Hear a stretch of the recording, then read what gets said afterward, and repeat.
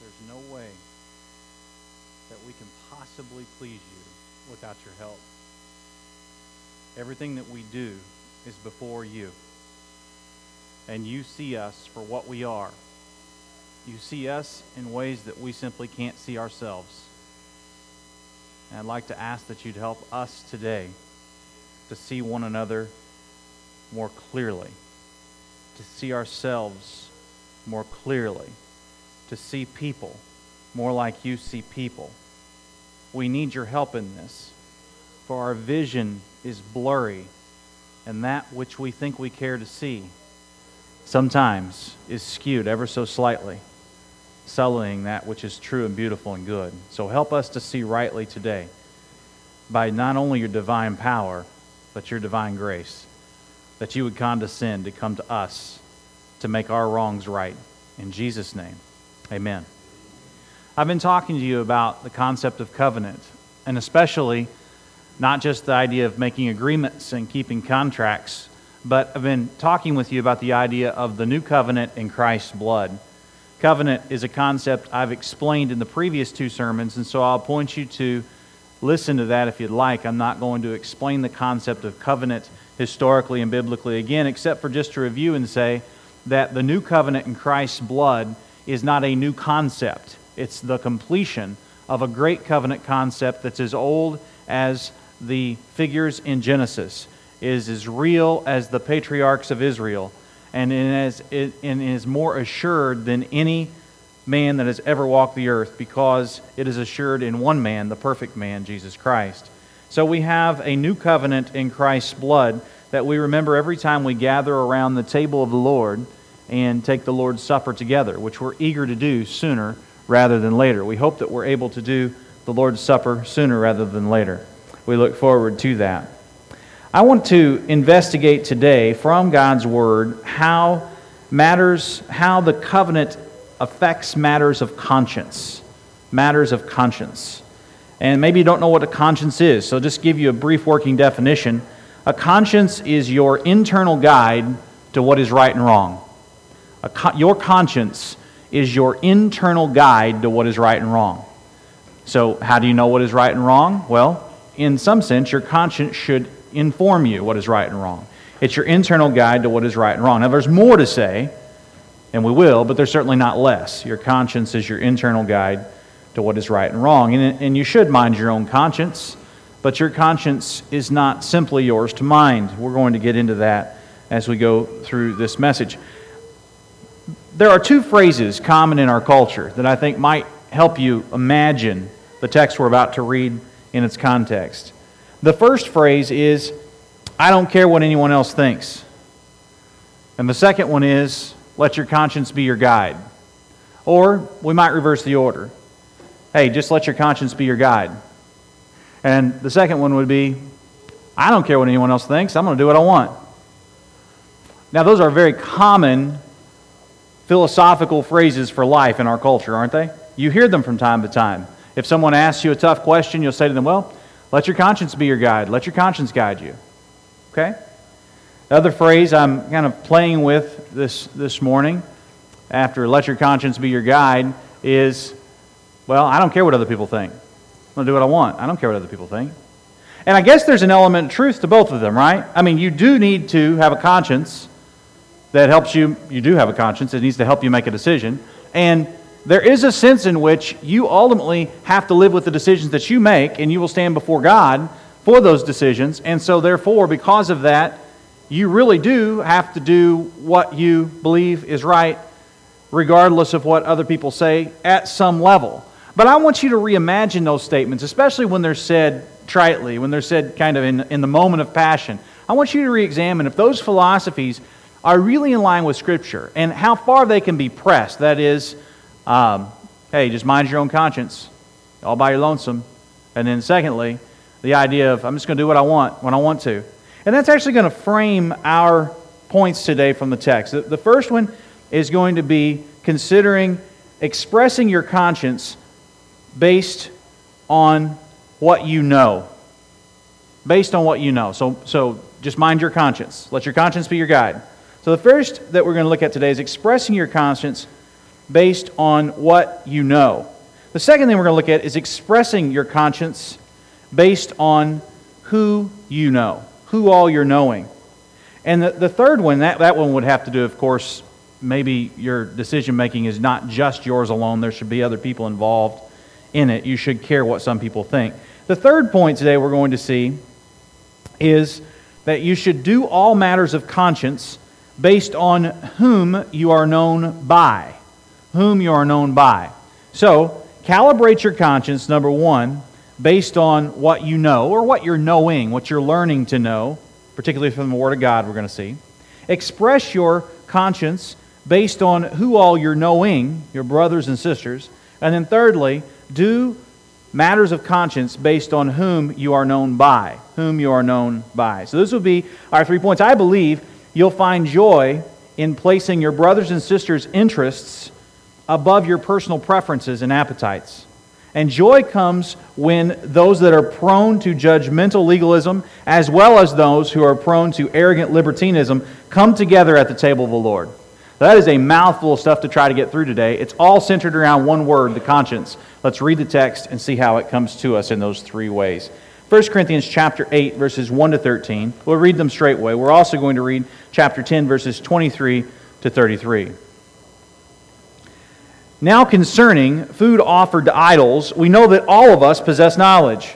This knowledge puffs up, but love builds up. If anyone imagines that he knows something, he does not yet know as he ought to know. But if anyone loves God, he is known by God. Therefore, as to the eating of food offered to idols, we know that an idol has no real existence, and that there is no God but one. For although there may be so-called gods in heaven or on earth, as indeed there are many gods and many lords, yet for there is one God, the Father, from whom are all things and for whom we exist, and one Lord Jesus Christ, through whom we all exist, and through whom are all things and through whom we all exist. Verse 7. However, not all possess this knowledge, but some, through former associations with idols, eat food as really offered to an idol, and their conscience, being weak, is defiled. Food will not commend us to God. We are no worse off if we do not eat, no better off if we do. But take care that this right of yours does not somehow become a stumbling block to the weak. For if anyone sees you who have knowledge eating in an idol's temple, will he not be encouraged if his conscience is weak to eat food offered to idols? Verse 11. And so by your conscience this weak person is destroyed, the brother for whom Christ died. Thus sinning against your brother and wounding their conscience when it is weak, you sin against Christ. Therefore, if food makes my brother stumble, I'll never eat meat, lest I make my brother stumble. Now, turning over past chapter 9, halfway through chapter 10, where he's talked about becoming all things to all people, that by some means he might win some, giving up his rights to preach the gospel, giving up his own personal rights in order to preach the gospel. He's giving warnings against idolatry, a right framing of the Lord's table, the Lord's Supper. And then he comes to the end of chapter 10, as we have it, verse 23, and it picks up on this theme of conscience again. In fact, conscience is mentioned 8 times in these two sections I'm going to read. Verse 23 of chapter 10. All things are lawful, but not all things are helpful. All things are lawful, but not all things build up. Your translation may say, all things are permissible, but not all things are beneficial. That would be fair as well. All things are lawful, but not all things are helpful. All things are lawful, but not all things build up. Build up. Construction term we've talked a lot about in Corinthians. Verse 24. Let no one seek his own good, but the good of his neighbor. Okay. Verse 25. Eat whatever is sold in the meat market without raising any question on the ground of conscience. For the earth is the Lord's and the fullness thereof. If one of the unbelievers invites you to dinner and you are disposed to go, eat whatever is set before you without raising any question on the ground of conscience. On the ground of conscience. Remember, that's your internal sense of what's right and wrong. But, verse 28, if someone says to you, this has been offered in sacrifice, then do not eat it, for the sake of the one who informed you and for the sake of conscience. I do not mean your conscience, but his. For why should my liberty be determined by someone else's conscience? If I partake with thankfulness, why am I denounced because of that, for which I give thanks? Thanks. Verse 31. So whether you eat or drink, or whatever you do, do all to the glory of God. Give no offense to Jews or to Greeks or to the church of God. Just as I try to please everyone in everything I do, not seeking my own advantage, but that of many, that they may be, see that word? Saved. That they may be saved. That's going to really inform our last point in this message. But straightway, I told you to kind of think of our first point about calibrating your conscience based on what you know or what you're knowing. I told you to think of it as if you're going to mind your own conscience, if I'm going to tell you, hey, let your conscience be your guide, is that really a good philosophy for your life? Well, I guess it really depends on if your conscience is rightly informed. What we find in our lives is that our consciences can be more informed by worldly wisdom than by divine wisdom. And they're not evidently the same thing. Now, how would your conscience be informed by godly wisdom? Anybody want to take a stab at it? If this were a dialogue, you would probably say the Sunday school answer, Jesus, which is a good answer. But how do we know what Jesus wants to tell our consciences? We have to rightly understand, rightly interpret, and rightly apply after having studied what? Studied the words of our Lord from the Bible. Soren Kierkegaard said it like this: the Bible is easy enough to understand, but we Christians are a bunch of scheming swindlers. We pretend to be unable to understand it because we know very well that the minute we understand, we are obliged to act accordingly. Isn't it true? That's a little bit of a direct way of saying it, but isn't Kierkegaard right? A friend posted that this week. So helpful. Isn't he right that one of the reasons we step back about 7/8 of the way to understanding the Bible is once we admit we understand it rightly, how then shall we live? In open rebellion against the God that's told us something? Or in obedience to the God that has graciously told us something? See, it's an issue of pride, isn't it? It's an issue of arrogance. That's what the Bible talks about in Corinthians particularly, is the Corinthian people are over and over accused of being arrogant.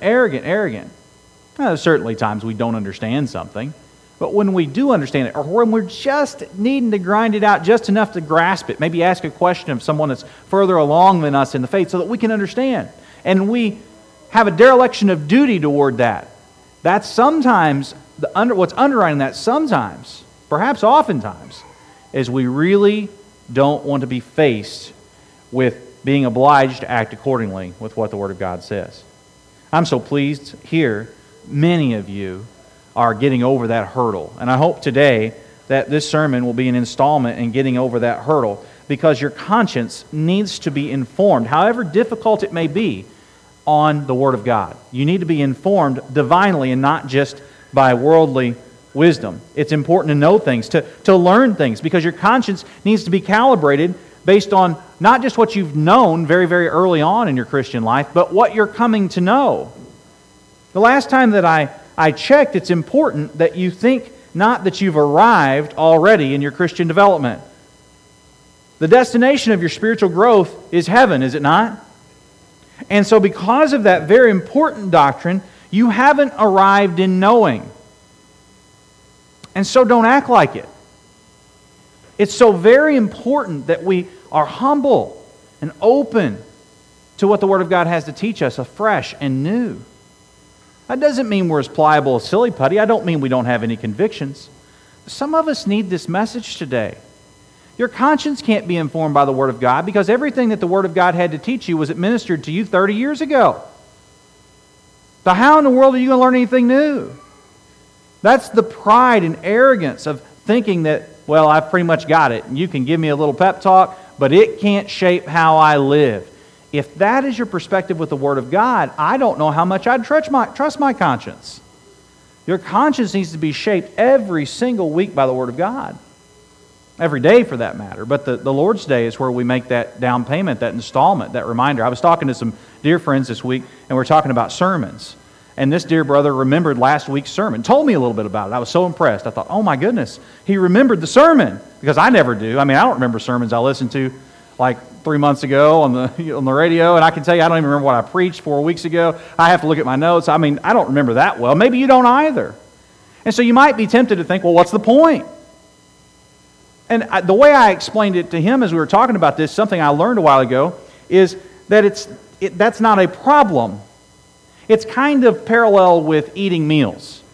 You might not remember what you ate 3 months ago, but judging from the looks of things, I'm pretty sure you ate. That's what sermons are. They're food for your soul. You won't always remember the exact food groups that were on your plate, but it became a part of you. It became amalgamated into you. As such, your conscience was shaped by the Word of God. Don't you see? So I don't need a sermon because I don't remember. Well, I think that's pretty short-sighted. If your conscience is going to be your guide, you need to feed that thing some good spiritual food, don't you? You haven't arrived in knowing. Chapter 8 in this that we're reading in 1 Corinthians, verse 7 says, not all possess this knowledge, this knowledge of what's going on with creation, fall, redemption, consummation, what's going on with the storyline of the Bible, what's going on with where we come from, where we're going, what's going on with regard to the fact that food sacrificed to idols doesn't necessarily mean that I'm eating it as sacrifice to idols. It's a whole batch of knowledge. So not everybody understands yet. Some, it says in verse 7, through former association with idols, eat food as really offered to an idol. So perhaps new believers, they still think that they're idol worshiping. I know that doesn't feel like a problem today, but there are relevant applications to this for us right here. And it certainly would in a paganistic or another cultural context in the world. It says, though, in verse number 7, that eat food is really offered to an idol in their conscience. Their internal sense of what's right and wrong is weak, and therefore it's defiled. So we don't want to cause anyone else's conscience to be defiled. We want to operate in considering that, and as we're knowing. It says in verse 8, food will not commend us to God. So there's a plug against legalism, right? What you do and don't eat is not going to commend you to God. So food doesn't commend you to God. You're no worse off if you do eat. You're no better off if you don't. Now, obviously, you can't eat it as an act of worship toward a pagan god, Jupiter and Zeus. You can't do that and be in good graces with God, obviously. But what you eat, because you tracked the source perfectly and knew whether or not the intended usage of that original sacrifice had anything to do with a pagan god or not, that's a sort of like not helpful. It doesn't commend you to God. It's not a good exercise. It's what I think is being said here in verses 7 and verse 8. And so we're talking about consciences and them being rightly sharpened based on what we know, and thinking through together how we do this. Like, how do we think about it? I think one of the places where our consciences are split literally 50-50 in the church in what we think that we know is with regard to the consumption of alcohol. Using Joe Carter's categories and statistics here, I'm going to share a few things. Churches mirror the country we live in at large in this statistic. About half don't drink and about half do. The churches pretty much have the same statistics according to research. Now, the tides have shifted in churches from the vestiges of prohibition movement to the expression of the young and restless and reform movement. Carter argues, I think helpfully, thinking about verses like we've read today, that we need to stop thinking only in binary categories. My concern is that you have concern for someone other than yourself and for something other than your own appetite, whether you're a libertine or you're prone toward legalism. Judgmentalism and arrogance neither get at the center of what our passage is talking about today. Subordinate concern for appetite, subordinate your concern for your appetite to concern for your brothers and sisters. Put your appetite below the love of brother in the pecking order. Then you won't violate other people's consciences well, you might do it accidentally, but you won't do it knowingly at least. Let me try it differently. Martin Dever said it like this. He said that your conscience cannot make a wrong right. It can't make something. So immorality, for example. Nothing about your conscience and minding your conscience, if it's ill-informed, nothing can ever make immorality a wrong right. It's just wrong. So it doesn't matter what your conscience tells you. But your conscience minding your conscience in relation to everyone else could make a right wrong in a situation. So minding your conscience can never make a wrong right. It can't make immorality right. But minding your own conscience in relation to everyone else might actually make a right wrong if you're minding your conscience in a setting and in a manner that truly harms the sanctification of another brother or sister. So do you understand the difference? So we could calibrate what we eat and drink, something that's right to do, and not make it a wrong. But your conscience calibration for other people cannot be calibrated in such a way to make immorality. Okay, so when someone comes to you and says, well, God just told me to leave my spouse. No, that doesn't make a wrong right. Well, God just told me to do this or that. That's clearly against the teaching of the Word of God with regard to immorality. No.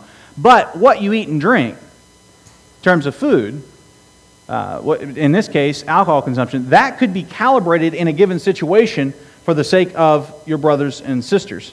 And I think that's a good application to this text. In my personal view, if you'll put your preferences below consideration of the brothers in Christ, I think, and this kind of spills over into our second point, those whom you're knowing, I believe that you can actually be a part of your brothers and sisters' growth and your mutual growth for the sake of the gospel. So I don't know that I want to think about abstaining and imbibing in these kind of binary terms as we're reading this text today. In my view, there's no place for consumption of alcohol in the church gathering. When members gather for the purpose of worship and study, there's no place for it. These are places for sober-mindedness for the sake of your prayers, for considering carefully the needs of the formerly addicted and the addiction-prone. These are places where we don't want to flaunt liberty. We're not Roman Catholic in this way. We're not going to have bingo and beer night. However, I will say, I see one place ought to be present, and it's in that little bitty shot glass we call the communion cup. I just can't quite square grape juice with the 4% alcohol by volume that wine had for most of human history and was likely fermented with that wild yeast which delivers alcohol content between 4 and 10% in the wine that was truly wine in Jesus' day at his first miracle as recorded in John chapter 2. It's true that wine today is much stronger for that matter, but the two-wine theory, as it's called, I don't think it holds weight. Wine had alcohol by volume then, same as now, or it wouldn't have gotten better as Jesus did his miracle. Lawrence Burkholder says it like this: it's fair to say that both abstinence and moderate use were acceptable to Jesus by his behaviors. If these positions were acceptable to Jesus, then they should be acceptable for us too. But while tolerance of differing opinions about alcohol should be our starting point, we have a duty not to end there. We have a duty to consider how our views should be shaped by our cultural context. The harmful use of alcohol is no longer an issue that Christians can ignore. We truly seek the welfare of our cities and the world. When we do, we need to find a way for all believers, whether abstainers or imbibers, to find a way to talk about alcohol in a way that serves our neighbors. The concern is whether or not here that you're an abstainer or an imbiber. It's not that. The concern is whether you understand where and what and how you consume as part of your Christian life. Part of it, not separate from it. Separate from it. God does not leave us alone the other 6 days of the week from Sunday. Sunday is to frame our thinking for all week, not to be an anomaly in the week. It's the meal that guides us toward the meal all week long. Feeds us, even if we can't remember the sermon or what we read 2 weeks ago.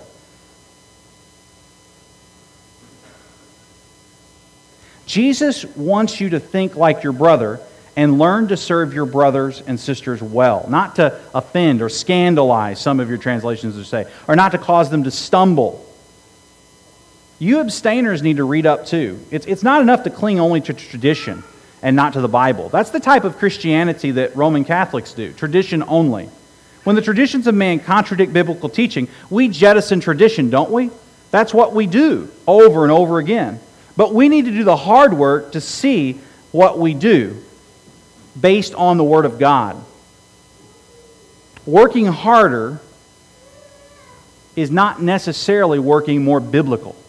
The Bible says here, in this text, in effect, that what we eat and drink will not get us commendation with God.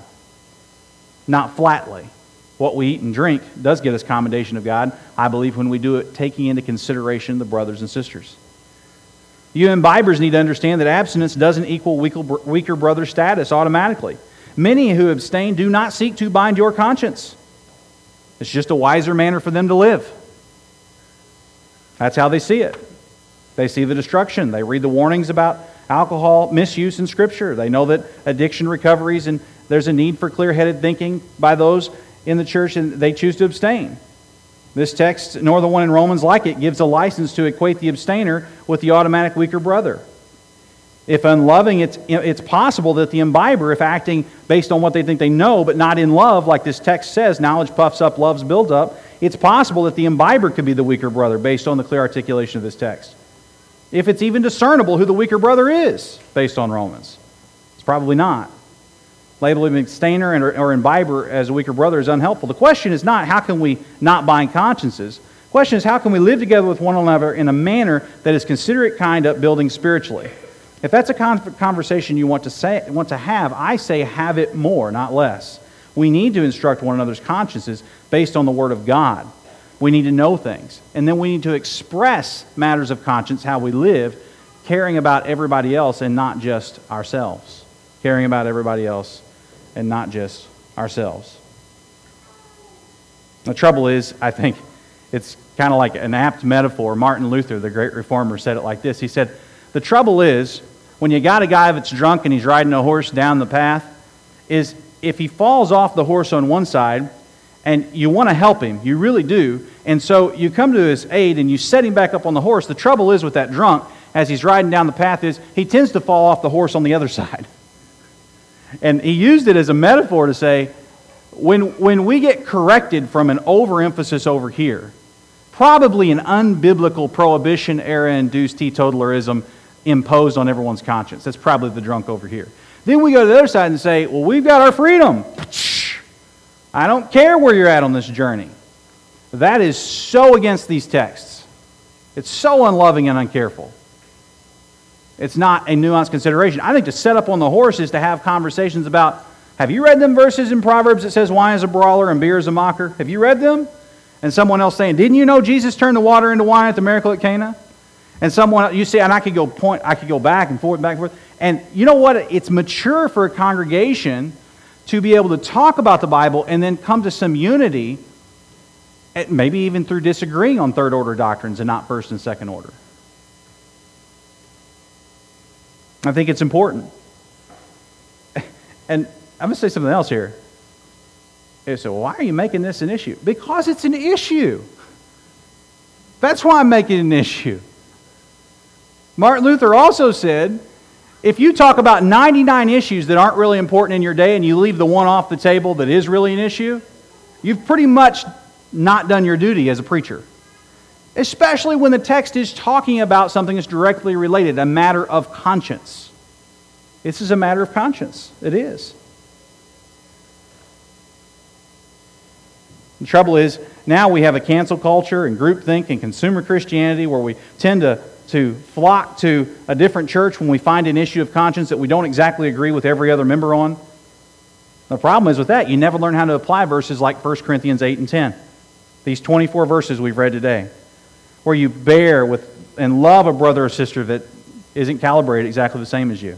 When you do life together and you develop consciences by iron sharpening iron in the Word of God, not just to anger one another, but to say, this is where I'm wrestling with the Word. How are you wrestling with the Word? And then, having matured in the Word of God, then to figure out how to live in unity with one another. Maybe you missed something. Or did you think you already had it all figured out? You remember? Revert back to rule number 1. We don't. We're trying to grow together. And if you take an area of your life and your liberty, and you quarantine it from what the community of faith is talking about based on the Word of God, you limit your conscience significantly to the information it needs to be well structured for the decisions dynamically that you have to make on a day-by-day and a week-by-week basis. We just have our experiences, our preferences, and our little huddle to fall back on whenever we don't involve at that level. I don't think that third-order doctrines are worth transferring churches over. I think first- and second-order doctrines are. I defined that in other sermons. And there's a really good article online you can read called Theological Triage if you want to think through that. But I don't think that matters of conscience at the level of imbibing and abstaining is worth dividing a church over. I really don't. Occupational hazard when you preach on tough things, though. Knowledge is not pitted against love in God's economy. This text says that knowledge is important, but love is what builds us up. Not to the neglect of knowledge, but that when knowledges compete, and in a pervasively sinful world, we just can't figure out how to square it all, we love one another through it. Arrogance was the problem in Corinth. It really was. We're going to need to tamp down our pride if we're going to make it.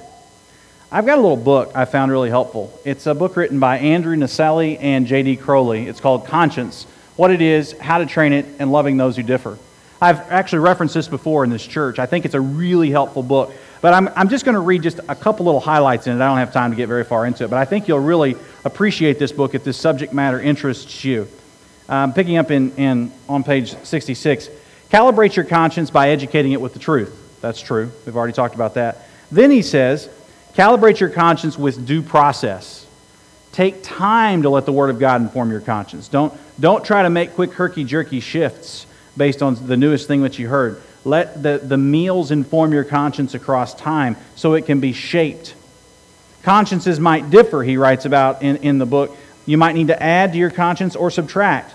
You know, questions people have like, what kind of videos, movies should I watch? Or what is a dating relationship supposed to look like? Or is it okay to use certain forms of reproductive technology? Or should I spend this much time or that much time on hobbies or sports or other pursuits, kind of recreational pursuits? You might need to add to your conscience.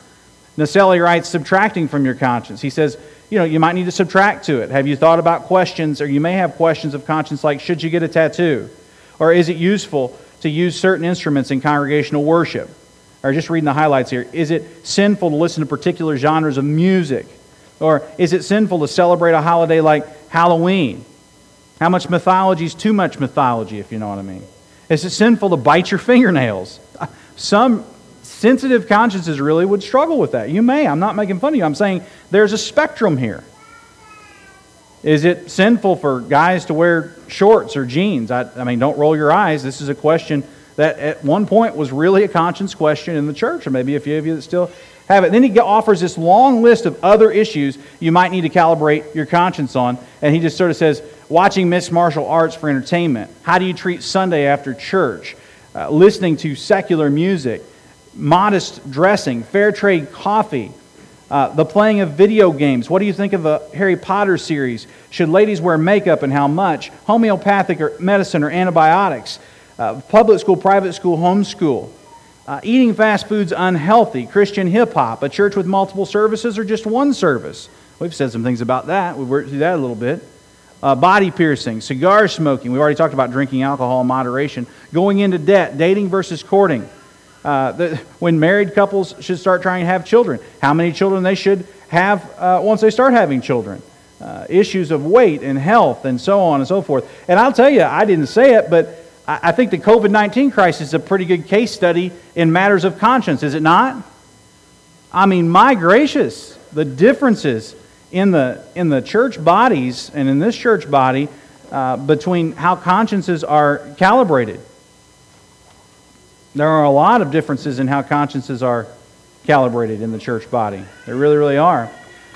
One pastor said it like this. He said, one challenge navigating the different responses during this time is that on one hand, you meet people that think that not operating in a certain way threatens their family's existence. And on the other hand, that we're making things worse on people by putting restrictions and everything in between. It's how do you help people work happily together without resenting or dismissing or fracturing the unity of the church by their ardency of the way in which they go about dealing with matters of conscience. And this pastor said it this way. He said, when Satan can't get you to disagree over an issue, he'll get you to disagree on even how to respond to an issue. When the church is under pressure, fractures naturally occur.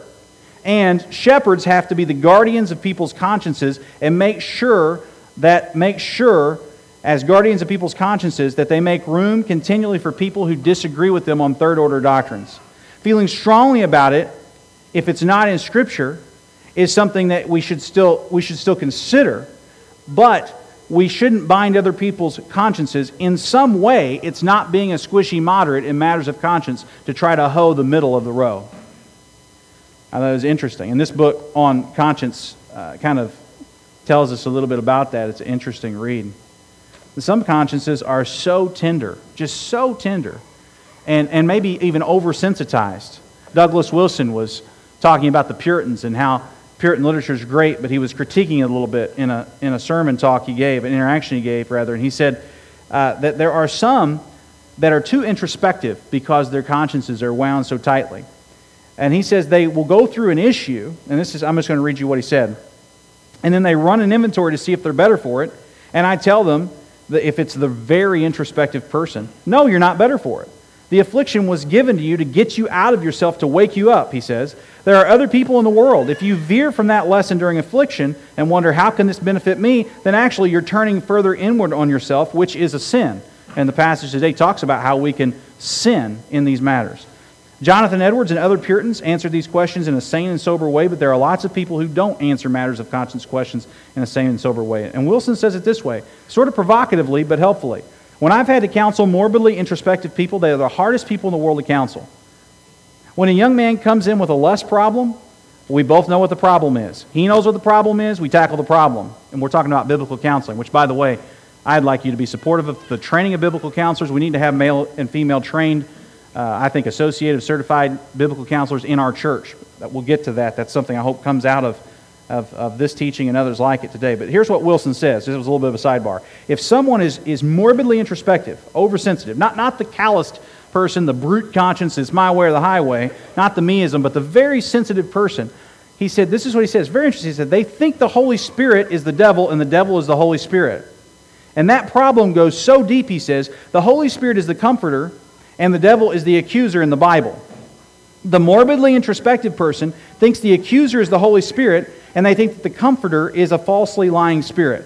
Some people, you could preach a thunderous sermon on, say, shoplifting, and the morbidly introspective person that has never stolen anything in their life are the ones that come to you under conviction. They'll come to you and say things like, well, I wanted that candy bar once, and I might have taken one given the opportunity. And Wilson says, your problem is not that you're introspective trying to find sin. The problem is that you're looking in the wrong place. Let me take your head from looking at this imaginary theft you've committed or imaginary lies that you've told, and that's not the problem. He says, instead, your problem is that you're absorbed with yourself and arrogant and conceited. You think it's all about that which you're doing. And then you let go of their head, and they're back to confessing phony baloney stuff again. And he says the overly introspective person is hard to counsel because it's always looking in instead of looking out. It's always considering I've done something else to offend God and never looking out at the grace that God has done for you and the Spirit that He's given to you. And so what I think helps us here in looking at this is, as believers, you have an obligation, if you are one type of person, another type of person, to grow with the body, because the Lord Jesus didn't immediately sanctify us from miscalibrated consciences.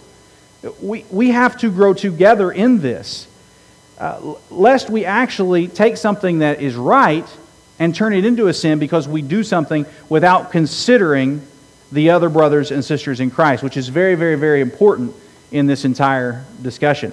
Matter of fact, the Bible leads us to form a covenant together as a body, and we have a covenant as a church, which begins like this: having been empowered by the Spirit of God to receive the Lord Jesus Christ as our Lord and Savior, and on the profession of our faith, having been baptized, we do now in the presence of God and this assembly most solemnly and joyfully enter into this covenant with one another as one local body of Christ.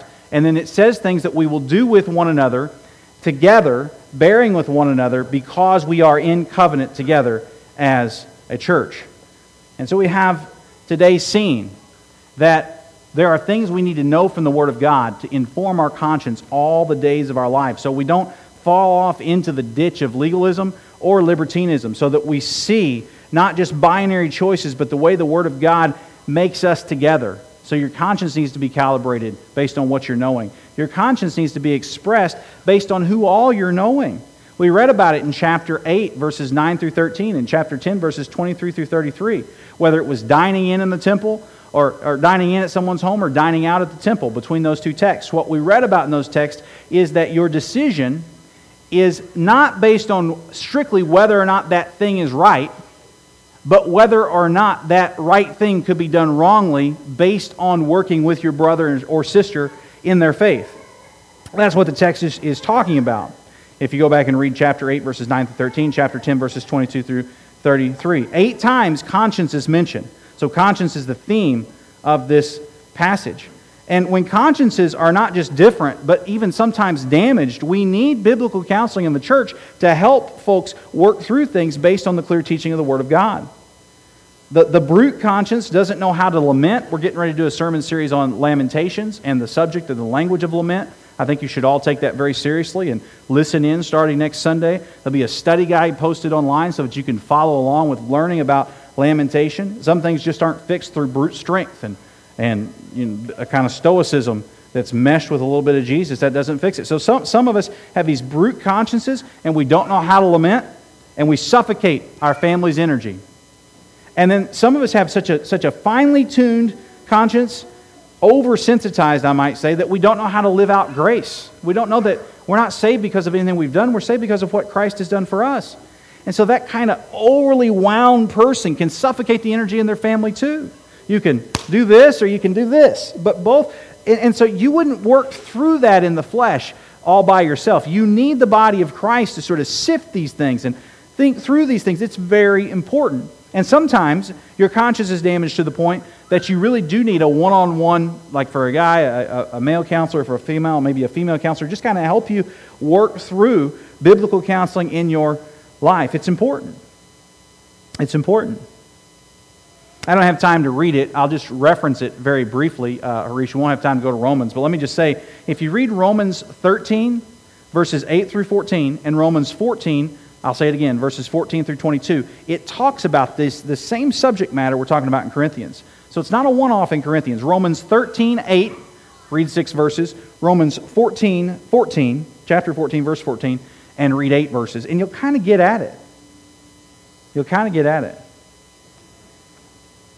So I've talked to you about the idea of, well, just let your conscience be your guide. Well, that may not be nuanced enough, right? I've talked to you about the idea, I'm just going to do whatever I want. Well, that's not expressing matters of conscience in light of the people that you're knowing, is it? But what I haven't talked to you about, and I think it's incumbent that we get to it today, is our third point in the message, is that you do every matter of conscience based on whom you are known by. Look back at your Bible at chapter 8, verse 3. Let's see where this is coming from. But if anyone loves God, he is known by God. Known by God. Chapter 8, verse 3. If anyone loves God, he is known by God. Do every decision on a matter of conscience based on whom you are known by. We've alluded to it, but it's His gospel that saves you. It's not your works. So you're freed from having to always get it right or be right. The Lord knows that there's due process in this thing. It's not, I ingest a right verse and I all of a sudden change my life pattern. Sometimes I ingest a right verse and it gets meted out over time and our life patterns change because of it. And that is expected. We need to understand the journey that we're on and do all matters of conscience based on whom you are known by. Flip over to chapter 10, verse 31. It bookends the texts that I've read today. So whether you eat or drink, or whatever you do, do it all, or do all to the glory of God. What is the reason you do what you do? Whether you eat or you drink, if you do or you don't, in any situation, is it about the fulfilling of your appetite and your preference, or is it about bringing glory to God? Which is it about first? About bringing glory to God. Now, you can bring glory to God by partaking or not partaking truly, but your preferences should be subordinated to the brothers and sisters that you're growing with in such a way that they're growing together in the admonition of the Lord to bring glory to His name. That's the point. It even says in verse 32 of chapter 10, give no offense to the church of God. The church is in mind in these matters of conscience. The church is where matters of conscience are meted out. And it says in chapter 10 here, verse 33, it's for the salvation of sinners. What does it say? It says, just as I try to please everyone in everything I do, not seeking my own advantage, but that of many, that they may be what? Subjunctive, they may be saved. So, your actions need to be calibrated around the good of the body of Christ, but an eye toward missions too, as well. Operation World tells us that we have about 330 million people in this country. And something like 7 out of 10 of them wouldn't even profess to be a Christian. It's probably bordering on 8 or 9 now with current trends. But most recent thing I read, about 7 out of 10. Right here in this country, we're celebrating Independence Day this weekend, and 7, 8 of the people that you see on the street don't know Jesus, don't even claim to know Jesus, don't even want to say so. Is that wild or what? Even in the heartland here, I mean, it would not be much better, if a little better. What if it's 6? I mean, over half the people you meet, they don't even have the requisite spirit inside of them to be able to discuss this conference. This whole sermon, they don't even, there's no way. They don't have the Spirit. How can they talk about spiritual matters? How can they talk about the usage of gifts of the Spirit in the church? How can they understand calibrating a conscience based on hearing from God if they haven't heard from Him for conversion? So everything we do is about us developing a voice together that can preach the gospel with unity and maturity to the world. And how we do that if we fissure and fraction over appetites, preferences. I think that's what passages like this are talking about, so that we can grow together and our witness can go forward. So this is not the first category of consciences that may be healthy or not, that might have edges of like bruteness on one side and sensitization on the other side. By the way, I'm not taking shots at either one. That's just the edges of the thing. The whole other category is their conscience hasn't been affected by the born-again nature of the Spirit in them because they've never received the gospel. And we have to have enough fine-tuned muscles in the body of Christ that we can, on the one hand, have these conversations about how we should live and go back to the Word of God and go back, sometimes agreeing to disagree, sometimes changing our behaviors based on matters of conscience, and at the same time know that that is relative shop talk, because over here, these people are going to hell without Jesus, and we need to have a unified voice for them. You see? Do you know Him this morning? Because if you've been bored by everything I've said, that is absolutely okay if you don't know Jesus. Because the first step of the matter is in Romans, way before we get to all the matters of conscience at the end of the book. The first step is, all have sinned and fallen short of the glory of God. The wages of your sin is eternal death and separation from God, but the gift of God is eternal life through Jesus Christ our Lord. If you will welcome Him into your life, what Jesus does is take up residence in your life, fills you with the Holy Spirit, and gives you the requisite tools to be able to understand His Word rightly, interpret it betterly, and discuss matters of conscience. But first step for you is to receive the gospel. Then you can quibble with us about matters of conscience, which I'd be eager to do. Because the Bible didn't have these verses in there for no apparent reason. They're in there for our benefit. I think probably our thinking today and developing one voice for the sake of the gospel is something that's attainable because the Lord wants it for us. Having reconsidered, let conscience be your guide is our defining motto, or I don't really care what anyone else thinks. We've seen today that we need to grow in what we know and love who we're knowing as brothers and sisters so that all we do is to the glory of God. All of it. That is the message today from the text. And I pray that it be so. In the name of Jesus Christ. Amen.